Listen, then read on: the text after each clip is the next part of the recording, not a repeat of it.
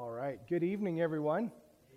It's good to be with each of you. I'm glad you decided to come out tonight.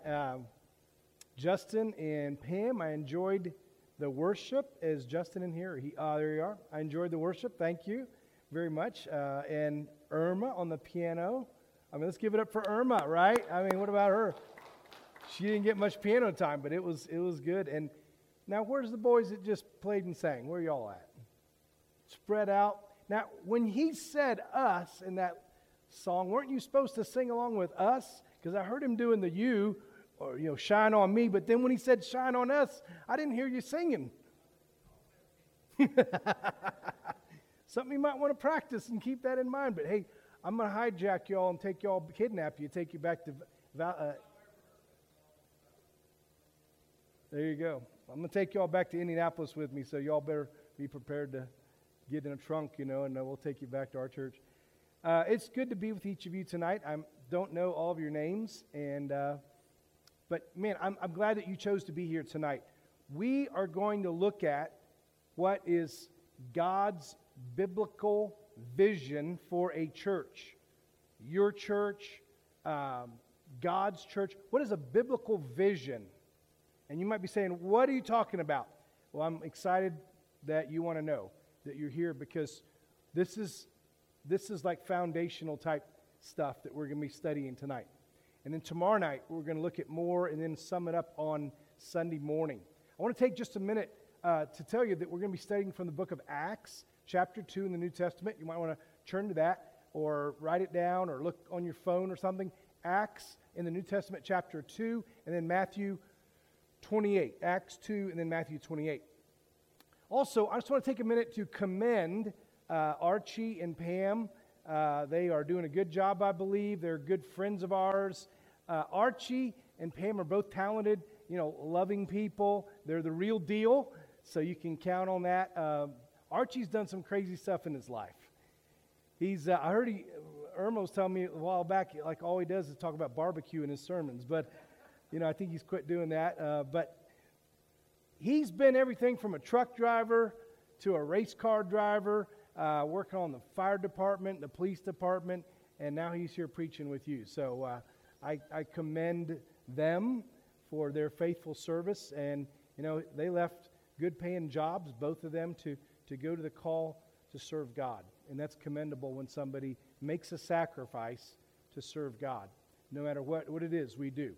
Because serving God does involve sacrifice. And the blessings are great, but a lot of times we have to sacrifice to serve so that others can be blessed. I want to commend you, the Oak Grove Christian Church. You guys are faithful. You've been loving and serving God for many, many years. And I commend you. Archie speaks well of you, and I am glad to be here with each of you tonight. Let's take a moment and just pray to the Lord before we get started. Heavenly Father, thank you for the time we can spend together tonight. Father, would you come down upon each of us, and as your word is spoken, as we share, God, would you just inspire us and lead us in your paths and help us to follow and to just, God, see the value in being a child of God and helping others. God, do our part to help others come to know you. We pray in Jesus' name. Amen. Now, if you're like me, this pandemic thing has been kind of crazy, hadn't it?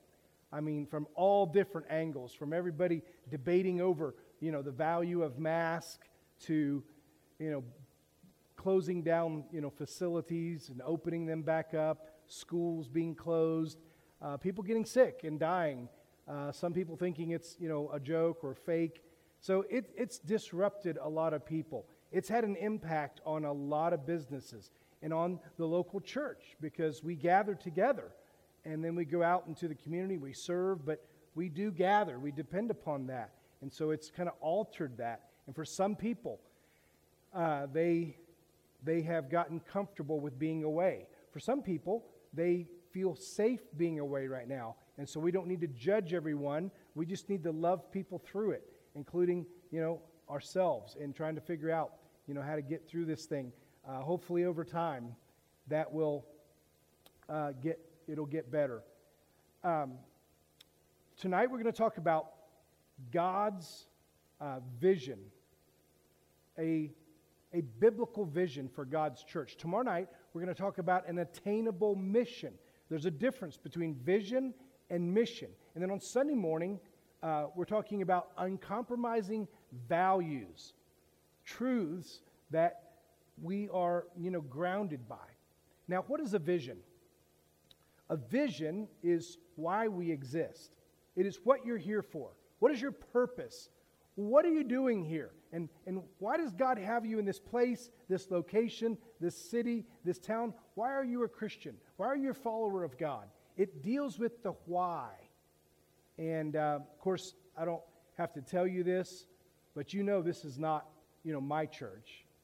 And it's not your church. It's not Archie's church. It's not the elders' church. It's God's church. Amen? And that's why we take this seriously. Because, it's like if you take God out of the United States, then it's going to be like in the Old Testament time when they didn't have a king for a while in Israel. And the Bible says, and every man did, whatever was right in his own eyes. And that's called chaos. And that's what's going on in our country. And it's hard to know how to respond to that. But if you take God out of a church, then all you have is a social club. And I'm telling you, there's a lot better social clubs than the church. You got the world competing then for just pure entertainment. So why are we here? We're here because God has called us to himself. And then God's called us together to impact our communities, our families, our friends. It's actually not a building. The church is not a building. And so you might say, hey, I'm going down to the church tonight. Well, actually, we need to be saying, I'm going down to the church building, because we're the church. The people are the church. And we're the people of God. The church is organized differently. We're not organized like the government. Some church boards are organized like the government. You got, everybody like outvoting each other and competing, and that's not the way God's church is supposed to be. There are biblical elders, and the elders hopefully are the overseers, the over-shepherds of the flock. And they are perhaps selected by the congregation to lead that church, but they're the spiritual leaders, okay? And they're not to lord it over others. It's not about power. It's not about control. It's about serving Christ to those that they lead. And they can't do it all, and Archie can't do it all, so in some churches there's deacons. And the word deacon just really means servant. That's all it means. And you might say, well, that's a lowly position. I want to be an elder. Let me tell you what. Jesus said, the greatest among you will what? He'll be your servant. So you want to be great? You learn to serve people, and you'll be lifted up. You don't have to worry about finding a place in God's family. You want to be great, you learn to be a humble servant. And as members of God's church, we all find our place. We're all involved. God's given us talents. You see, the church is to be theologically united. One Lord, one faith, one baptism. We may not have all the answers that we agree on, but the main fundamentals are the same. The church is to be divinely diverse. Romans 12, 6-8 talks about the different gifts that we all possess. And if you have a gift of serving, then, man, go wide open with it. Dream dreams. Do whatever you can do to God's glory. The church is to embrace the call of Jesus. And what is that? Jesus said, I have come to seek and save the lost. Picture for just a minute if you had come to this church facility and you were looking for something. You're looking for a fellowship of believers. You're looking for friends. You're looking for God. And as you drove up and you got out of your car, much to your surprise, there's a note on the door that says, we're happy where we're at. No more room for anyone else. That doesn't happen. But if people walk through this door, whether they're the same as us or different than us, and they get a cold shoulder, it's like we got a sign at the door saying, you're not welcome. And friends, we need to really think about are we an open arms church? Are we open to anybody and everybody? I don't expect people who don't know God to act like mature believers. But when someone comes to Christ, we have responsibility to grow and to mature. And so I would hope that God would bring all kinds of people through the doors, and that we would be welcoming, and we would show them what a Christian family is all about. We would show them what the love of God is all about, and we would be a welcoming people. And then we would learn to go out to seek and save the lost. And if you're like me, man, that gets harder every day. The world, the pandemic, Satan himself, it's very difficult. But Jesus came to seek and save the lost, and that should be our vision, or at least a big part of our vision. Let's open up our scriptures to Acts chapter 2, verse 36 and through 47. Acts chapter 2, 36. And we're going to begin with verse 1 for just a moment. We see that after Jesus had died and was resurrected, we see that there was a Jewish gathering. It was a day of Pentecost. And in verse 1, it tells us about that.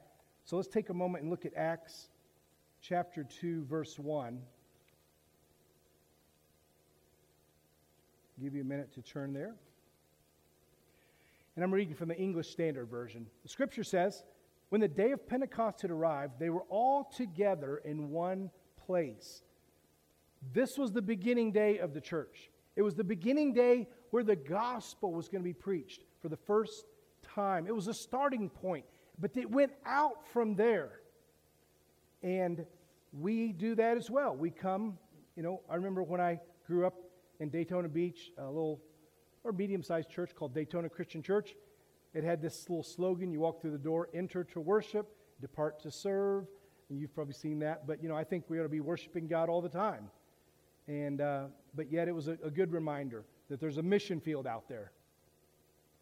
There's maybe a mission field in your home. There's a mission field at your school. And so God wants us to gather, but then the gospel transforms us and sends us, compels us to go out. Let's look at verses 36 through 38.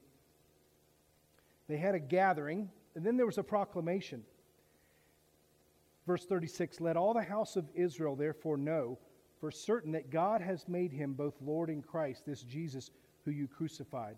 Now when they heard this, they were cut to the heart, and they said to Peter and the rest of the apostles, brothers, what shall we do? And Peter said to them, repent and be baptized, every one of you, in the name of Jesus Christ, for the forgiveness of your sins, and you will receive the gift of the Holy Spirit. They wanted to know this unique person named Jesus Christ. He stands out above all others. And he went and died on a cross, and now he's alive again? What does that mean for me? And basically, Peter was reminding him, no, your sins put him on the cross. And see, we need to remember that ourselves. Our sins put him there. That's a humble reminder we need to be reminded of. That's not a depressing thought. I mean, Jesus died for us, but our sins put him there. Okay, I'm indebted to him. What shall I do? And of course, repenting and being baptized is kind of a starting place. This was the first time the disciples went public with the gospel after the crucifixion. He was a man. He understood suffering like you and me. He was Christ. He would redeem Israel by his atonement. And he is Lord. He is at the right hand of God, ruling until that day that God calls him back to take us all to heaven. And he must be Lord in our lives. He must be at the top of your list of anyone you admire, anyone you love, anyone you would worship, anyone you would follow. There is none other like him. And then there's the call to repent and to be baptized. You see, but Jesus didn't come to save us from our sins only, but to really just enhance our life, but rather to deliver us from the kingdom of darkness so that we can go out and be a part of his rescue mission. Ambassadors of reconciliation, missionaries of His grace. You know, a lot of times we've just settled for, in the church gatherings, just kind of polite and friendly relationships.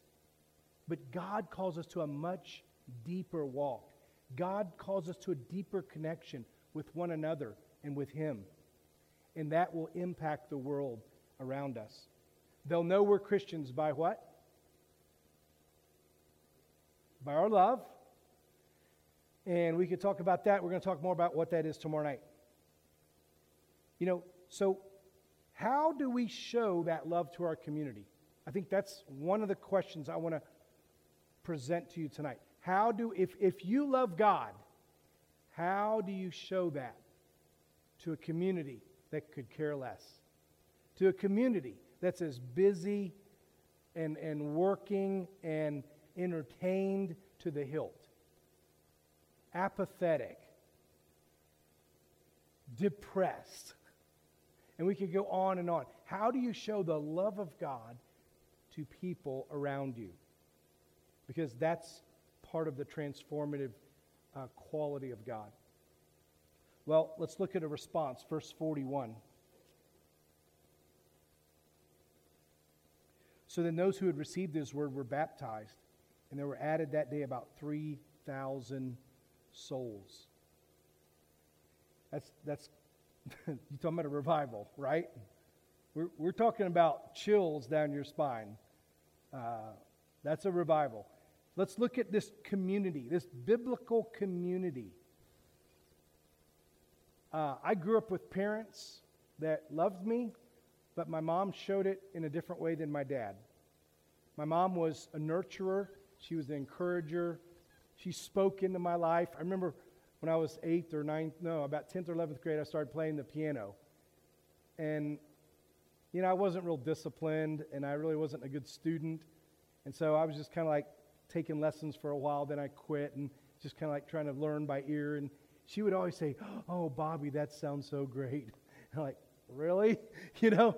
But I would keep playing because she was encouraging me. Do you know if there's any volunteers in God's church, the greatest gift you can give them is encouragement. Encouragement will go farther than any kind of amount you can pay them. My dad, on the other hand, he loved me, but he showed it in different ways. He wasn't super communicative. That is a word, right, Archie? You might want to look that up. He showed his love by buying go-karts, mini bikes. I remember, guys, one time we had a single-car garage, lived in Daytona Beach. I remember one time opening the garage, and there was 11 go-karts in the garage. So he showed love in different ways. I had a lot of fun growing up. But I cannot remember until I got to be married and had children that I once ever heard my dad say, "I love you. I'm proud of you." I miss that. But I didn't know I was missing it at the time. And he didn't know how to give it because it had never been given to him. And, you know, men didn't tell men back then that you love each other, you know. And it was later on that he learned the value of speaking words of encouragement. And I think as a Christian community, you know, it's kind of like the couple that got married. You know, 10 years later, he said, "Well, I told you once when we got married that I love you. That's enough, you know." That doesn't work. We need to remind each other what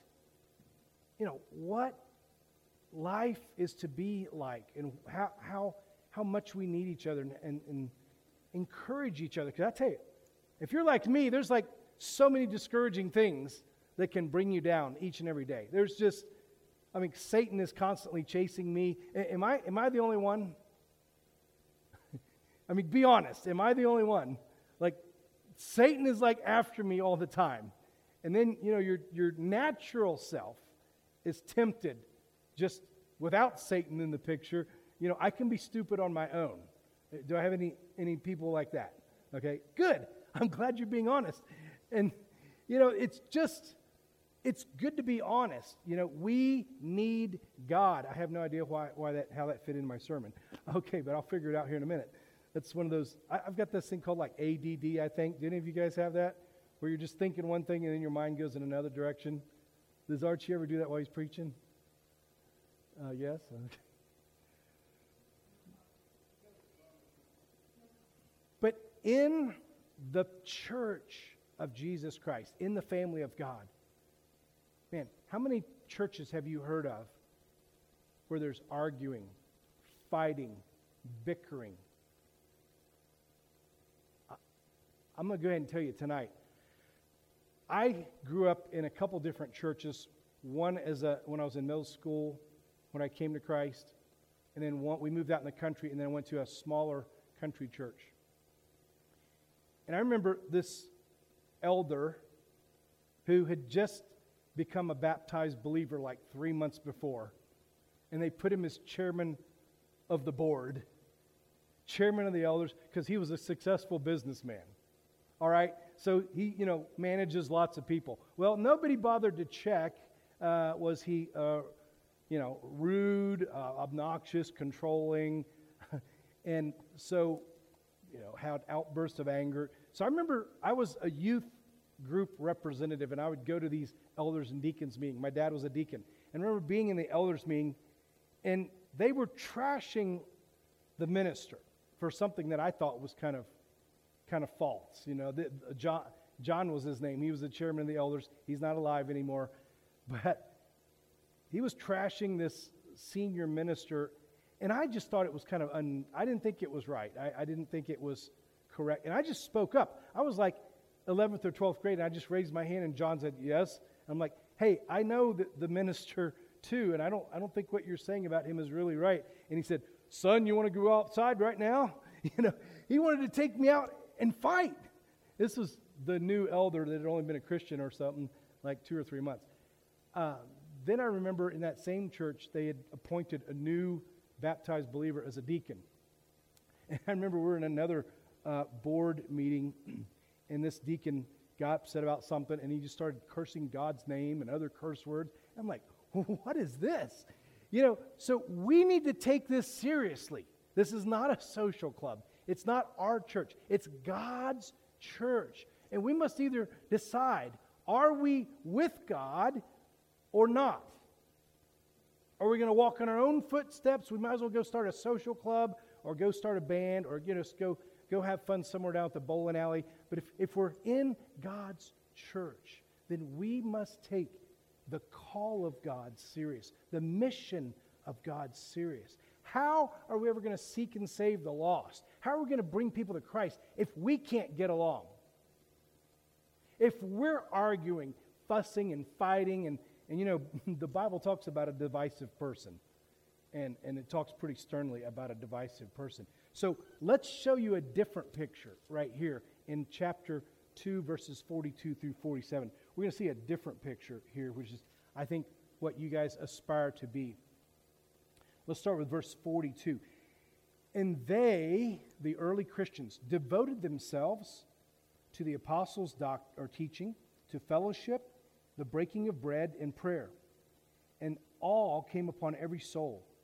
And many wonders and signs were being done through the apostles. And all who believed together had all things in common. And they were selling their possessions and belongings and distributing and the proceeds to all as any had need.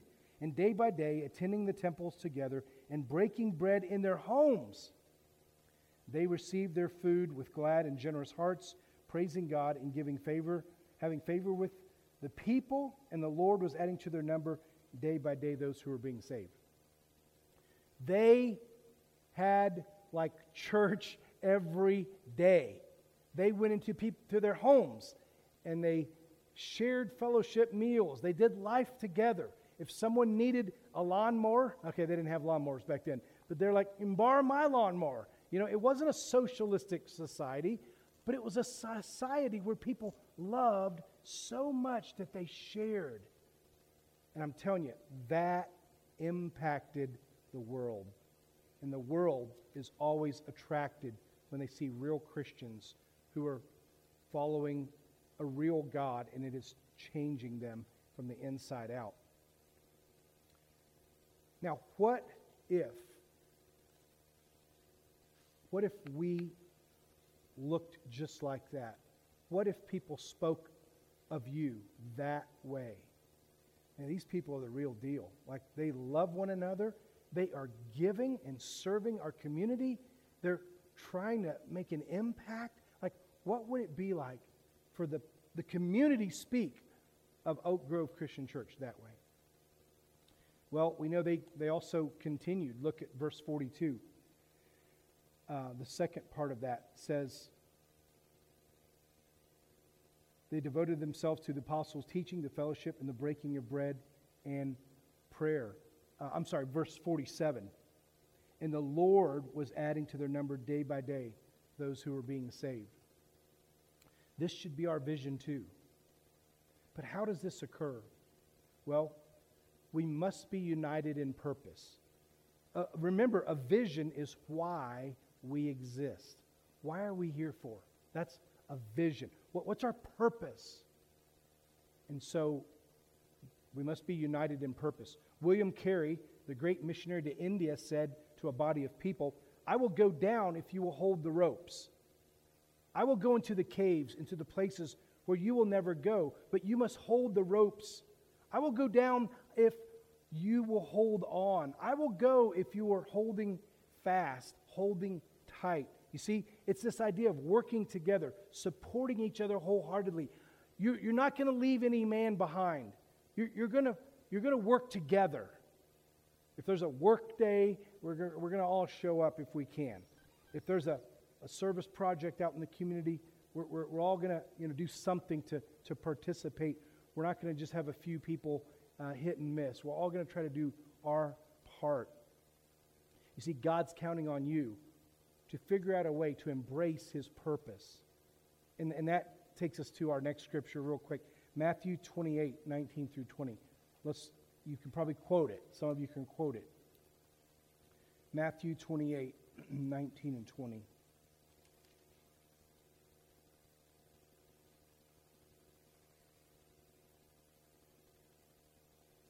Go, therefore, and make disciples of all nations, baptizing them in the name of the Father, and of the Son, and of the Holy Spirit, teaching them to observe all that I've commanded you, and behold, I am with you always, even to the end of the age. You see, if we're united in purpose, it's Jesus' mission. We've got each other's back. We're not talking about one another. We are talking to one another. We're supporting one another. We're praying for one another.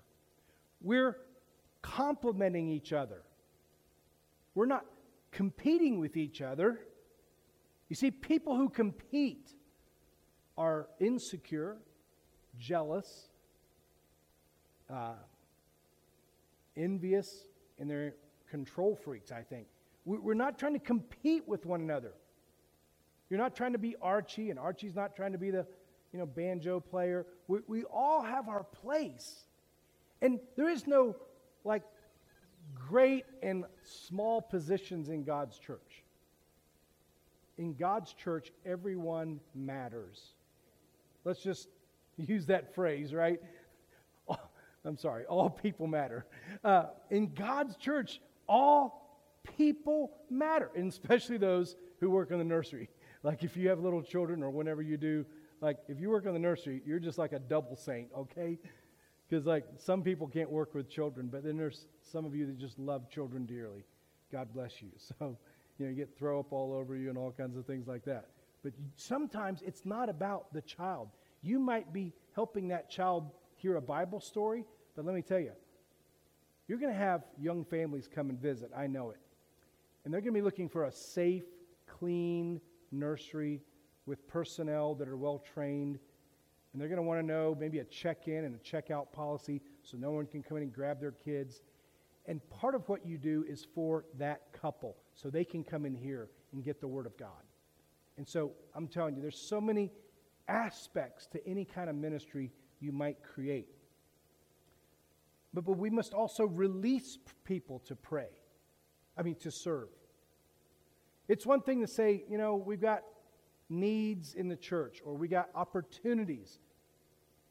But we've got to release people to go out and to trust them to serve, not control them. We got a lady in our church named Becky, and she has a community garden. And at first I thought, well, that's kind of wacky, you know. There are hungry people around us. There are poor people around us. But, you know, a community garden, I didn't, you know, like, okay, everybody can have their garden at their house. Well, over the last, 5-6 years, she has continued to improve the community garden to where now, it's so big. I mean, people are coming. They're getting little sections of land where they can, grow vegetables. And so it's about feeding people. It's about them coming and interacting with people they don't know, maybe seeing somebody that loves the Lord and loves them and loves to, she's a master gardener, so they're learning things. But my statement to our church a couple weeks ago was that everybody should find their community garden. What is your community garden? I don't know if anybody's come to the Lord yet because of the community garden. Because, sometimes, you may not know. You may plant the seed, and then years later somebody may water, and then years later somebody may reap that harvest. How do you know? You see, we're called to go, and then it's in God's hands what happens after that. But what if each of us could find our community garden, something that would help fulfill this vision that Jesus had for all the earth, that he was here to seek and save the lost, and we should be about that too. We need to be united. We need to be willing to risk. For a couple different reasons, I've kind of gotten risk averse. You know what that is? You're kind of shying away from risk. It's safe to not be risky. And of course, if you ask my wife, she would tell you I do some crazy things, and I'm super risky, and I don't want to bore you with stories. But, 4 years ago, I got a heart stent, and the doctor said, well, it's genetic. Well, okay, that's kind of partially true. It's like genetics plus not exercising plus eating too many Chinese meals plus, stress. And it was easy just to pull back. The pandemic, whatever you want to call it, it's been easy to pull back. It's been easy to sit at home. I tell you, we still have some office hours, but it's not the same. I've got a staff of people, and when I'm home, one thing I've found out, I'm sitting on the couch, if I'm not outside working or, making some phone calls or whatever, and I got, you know what a laptop is? Well, I bet you don't know what a laptop does when you sit it on your stomach for 100,000 hours through the pandemic. I literally was getting burns on my stomach. Literally because of the heat and the radiation. I was reading up about it. I'm like, why is my stomach hurting? It feels like a skillet has been on my stomach. It's because I'm just sitting there, doing work on the laptop, and it's burning my stomach. I hope I don't have cancer or something. I mean, that told me right then and there, I'm spending way too much time on the couch. I've retreated, and the pandemic has slowed me down. I'm risk averse. I'm scared of it. I don't want to, well, you know what happened? 4 weeks ago, I got the COVID virus. I had let my guard down, and I don't know whether masks work or not. I don't think they're 100% effective, but I don't think they're 0% effective. I think they're somewhere in the middle.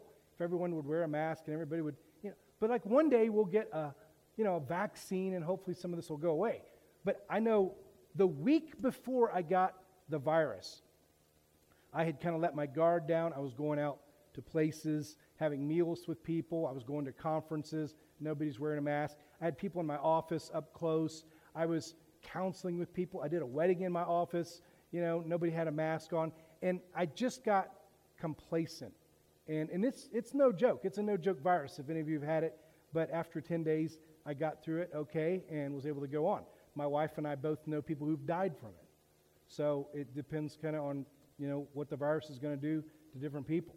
But my point is, if you get to the point where you're not willing to take risk anymore, it is going to hinder your mission and your vision for anything you do. It could be sports. It could be a life dream, a goal. It could be the work for God. And I realized the one thing I needed to do was start taking risk again. I just told the elders last week. I said, next year I'm going to need $8,000 to $10,000. I want to build some soccer fields out in front of our property. We've got like a big highway in front of us, or a big road, 4-lane road, and got great proximity. And I'm like, I want to build soccer fields for 5, 6, 7-year-olds. And I want to have little small soccer games. We don't have to have a referee, or referee, or umpire's the other one. Our volunteer coaches can do it all. We're not trying to compete with the school leagues or anything. We just want to have fun. We want to have like a safe place where families can come. They're outdoors. They can come gather, and they can just have a good time meeting, people from the church and interacting with Christian people and, serving our community. I mean, I've been to one too many sporting events where parents are like yelling at their kids, expecting them to be professional, and they're only like 10 years old, Like, this wouldn't be that. This would just be a fun league, just for you to have a safe place to go, outdoors. Archie can tell you all about this. When he was in North Carolina, he ran a football league at their church facility, and they had like all kinds of families coming, and you could do that here. And it's the idea of taking risk. I don't know if it'll work, but I've got to the point in my life where I'm like, I've got to start trying something again to help connect with others. Because, folks, let me tell you, the day of build it and they will come are gone. I wish it wasn't the case. But you could build another building, and if you do nothing different, they're not going to come. You have to be on mission for God. And you have to figure out, how can I take this call of God? And how can I connect with the people who don't even know they need God yet? They don't even know it. How can we get outside these walls? And if we have to build buildings, it will be because we've been going out. And maybe if you have home Bible studies and fellowships during the week, maybe you won't have to build bigger buildings. I don't know. But I had to come to the place where I started taking risk. We must go. We must dream. We must try something. Maybe the 4-word question needs to be asked. What's the 4-word question? Do you see anything? Do you see anything? It was asked by an aide whose name has not found its way into the history books, but the one who was asked the question is known by many, Dr. Howard Carter, a well-known British archaeologist who at the time had his head poked in the ground into an ancient Egyptian tomb. For 6 years, he had been digging.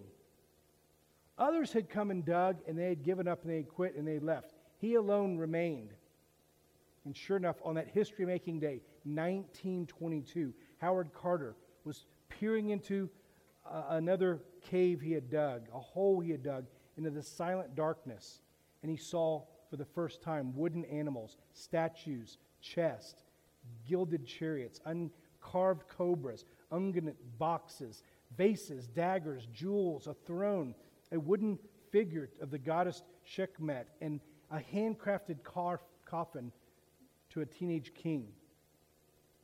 You see, it started with a vision. And he was asking the question, and his aides were asking him the question, do you see anything yet? And of course, he did. It was the priceless tomb and treasure of King Tutankhamun. And I want to ask Oak Grove tonight, what do you see? Do you see anything yet? Archie's telling me about all the buildings that are going up, all the businesses that are going up, all the apartments going up. And, you don't have to be like another church. You've just got to be Oak Grove. Who is Oak Grove? And what do you see? And what are you willing to do to find it? There's all kinds of needs out there. There's needs of children, young families, teenagers, a sports recreation league perhaps, senior citizens, support and recovery groups, What would impact your community the most? Listen, what would impact this community the most right now? What abilities and gifts and talents do you guys have that you possess? Do you see anything? Do you see anything? At Valley Mills, we look around us and we see a lot of hurting people, a lot of depressed people, a lot of brokenness. We have 3 counselors, 2 of which are in our church. One is on staff. One is a member of our church, a professional counselor. We've got another minister who comes in and does some counseling in our building. And we open up to our community, and we pay partly the price so people can come for like $25 an hour. They can no longer say, well, I can't afford counseling. Let me tell you what, divorce is expensive. Why can't you throw a few $100s at counseling? Like, I've been to all 3 of them for different reasons. And I think we're in this period where everyone you know is really hurting in some way or another. Most people just are afraid to tell you. They're afraid to tell you they're lonely. They're afraid to tell you they're confused. They're scared. They're sad. They're depressed. They're financially in trouble, upside down. They've got an addiction. And so what we did was we see all these hurting people around us, and we said, we want to start some addiction programs. So we've got a 12-step, recovery program that we've been doing. The chairman of our elders 13 years ago was an alcoholic, near death, about to lose his marriage. And he went upstairs to our Christian addictions program. And he not only got delivered from the alcohol, he renewed his faith in Christ. And he is now the chairman of our elders. He's an amazing man. Our vision at Valley Mills is to bring hope to people's valley.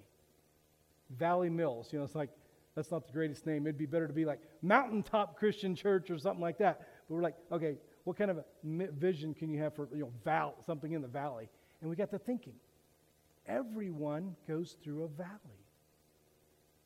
And so everyone needs hope. And so we came up with a vision. It's our dream, it's our desire, it's our purpose to help people find hope in their valley, if they will be honest. Tomorrow we're going to talk about mission, how to accomplish the vision that God has for us. United in purpose, willing to take risk, prayerfully persistent. Any real move of God begins with prayer. Jesus, it's interesting to me that Jesus said to his disciples, or his disciples said to Jesus, Lord, teach us how to pray. Have you ever found that startling, that they'd been around Jesus for 3 years and they're saying, teach us how to pray like you do. You go up and you spend hours in the mountains in prayer with the Father. Teach us how to pray. Jesus started, his mission started with a vision to please his Father and to seek and save the lost. Paul's missionary journeys started with a vision. Paul says, I have become all things to all people, that by all means I might save some. What do we need to change to step out into the hurting world, the confused world, the busy world? What do we need to do different? Paul says, I've become all things to all people. Are we ready to take the church outside these walls? Proverbs says, without a vision, people what? Perish. In the coming days, I hope you will be able to re-examine why Oak Grove exists. I want to close with this. And most of you go by it every day, and you've read it. And I understand Archie read it here, and that's really cool. Oh, I took pictures of the banjo. I took some video of the banjo players and the singers. Is that all right? I mean, you guys are going to go viral now. No. But I was looking right out here in the foyer, and I noticed, let me just share this one phrase. with some of the founders of Oak Grove years ago. We have already covenanted with God in Christ. In doing so, we realize that we have taken God the Father to be our God, Jesus Christ to be our Savior, the Word of God to be our only rule of faith and practice. And listen to this as we close. Listen. And I don't know if you've seen this.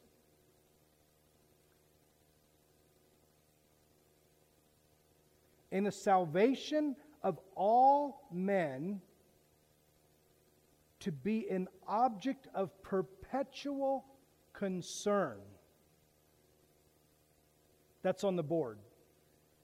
The salvation of all men to be an object of perpetual concern.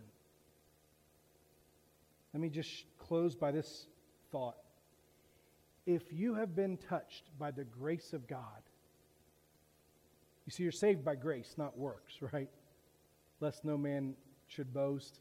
I mean, we would all be in trouble if we stood before God and said, look at all the good things I've done, and we know they wouldn't all be good. But if you've been touched by the gospel of grace, how can you keep it to yourself? Come back tomorrow night, because we're going to share how you can get the gospel of grace out. We're going to look at the mission, how to accomplish the vision, and see some things that Jesus taught us on how we can live out this faith in such a dynamic way that others would want to come and experience it. Thank you.